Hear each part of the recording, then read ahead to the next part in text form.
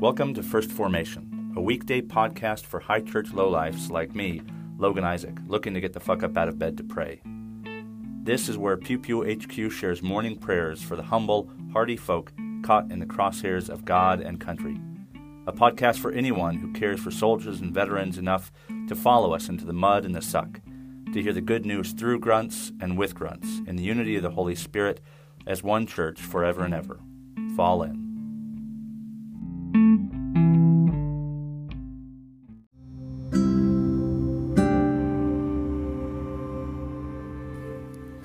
Psalm 147, verses 12 through 20. Praise the Lord, O Jerusalem. Praise your God, O Zion. For he strengthens the bars of your gates. He blesses your children within you. He grants peace within your borders. He fills you with the finest of wheat. He sends out his command to the earth. His word runs swiftly. He gives snow like wool. He scatters frost like ashes. He hurls down hail like crumbs. Who can stand before his cold?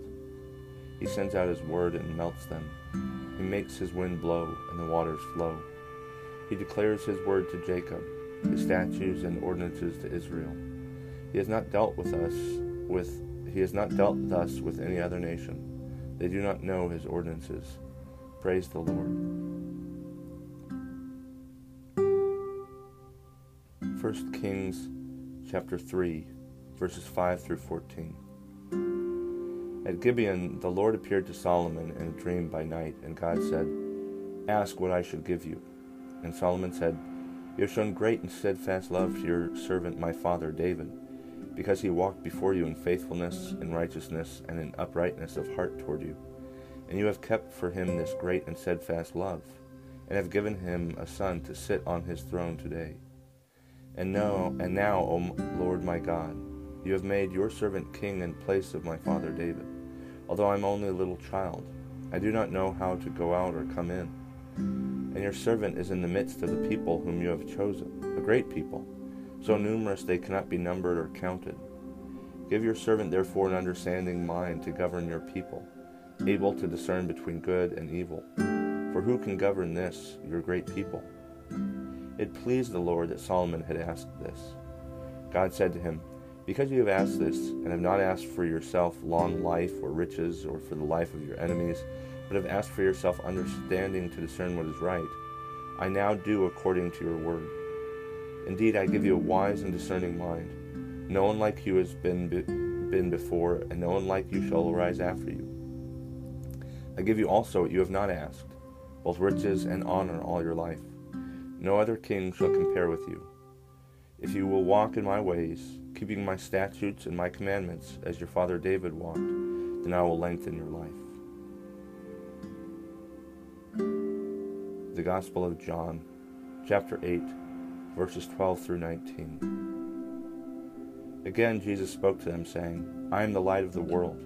Whoever follows me will never walk in darkness, but will have the light of life." Then the Pharisees said to him, "You are testifying on your own behalf. Your testimony is not valid." Jesus answered, "Even if I testify on my own behalf, my testimony is valid because I know where I have come from and where I am going. But you do not know where I come from or where I am going. You judge by human standards. I judge no one. Yet even if I do judge, my judgment is valid, for it is not alone who judge, but I and the Father who sent me. In your law it is written that the testimony of two witnesses is valid. I testify on my own behalf, and the Father who sent me testifies on my behalf." Then they said to him, "Where is your Father?" Jesus answered, "You know neither me nor my Father. If you knew me, you would know my Father also." Here ends the reading.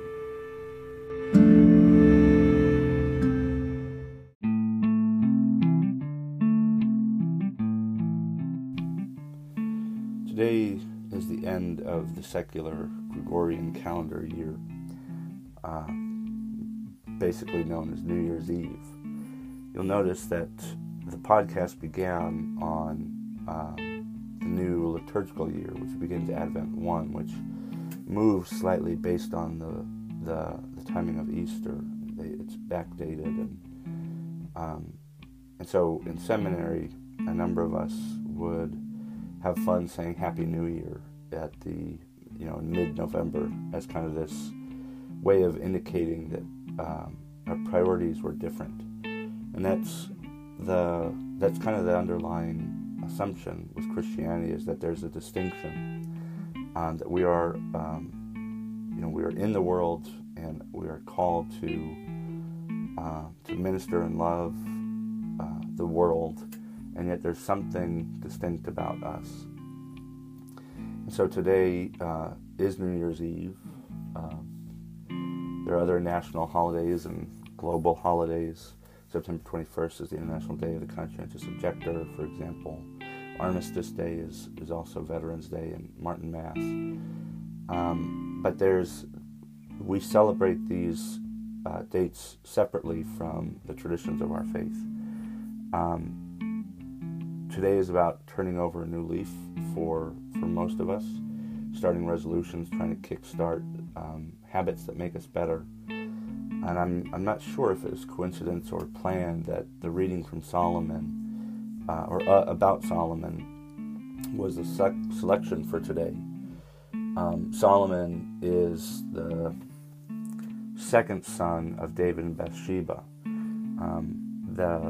The adulterous affair produced a son, or produced a child, but that child was lost. And then Solomon is the next child between David and Bathsheba. And David took Bathsheba to be his wife when he killed Uriah on the battlefield.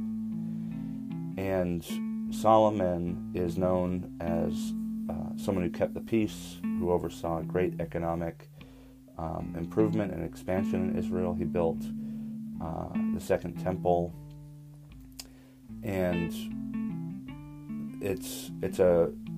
he's a reminder of this person who tries to be good. God says, look, tell me what you want and I'll give it to you. And even God recognizes that instead of asking for riches or women or fame, he asks for the gifts necessary to do his job well. And I think also the kind of skills that make a good person, someone who can judge well between right and wrong.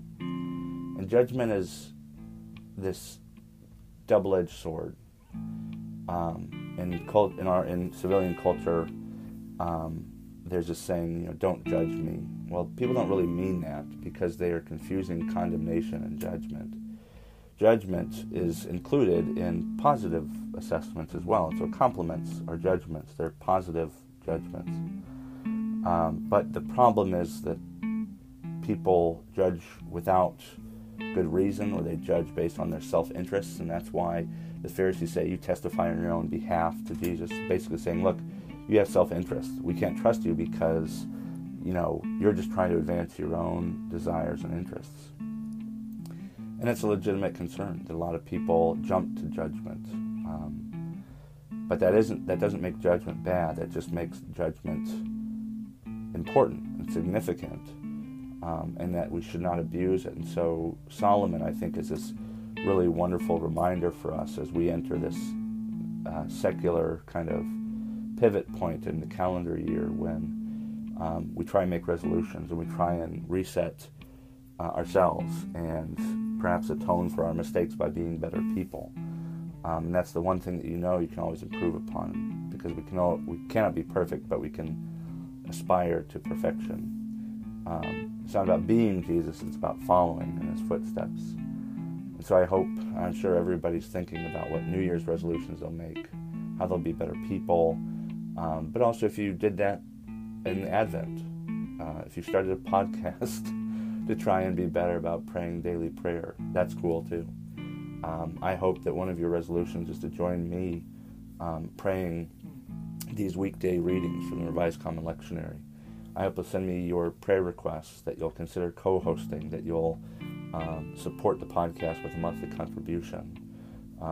It's never too late to do it. Clearly, you don't have to do it at the beginning of the year, but it's also never too early. It's always a good time to start recentering ourselves and thinking about the people that we want to be, the kind of people that even God will look at and say, damn, you got me there. That's a good one. I like what you're putting down. Here ends the reflection.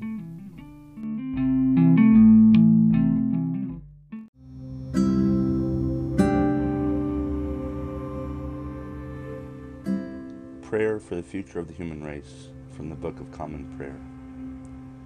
O God, our Heavenly Father, you have blessed us and given us dominion over all the earth. Increase our reverence before the mystery of life, and give us new insight into your purposes for the human race, and new wisdom and determination in making provision for its future in accordance with your will. Through Jesus Christ our Lord. Amen.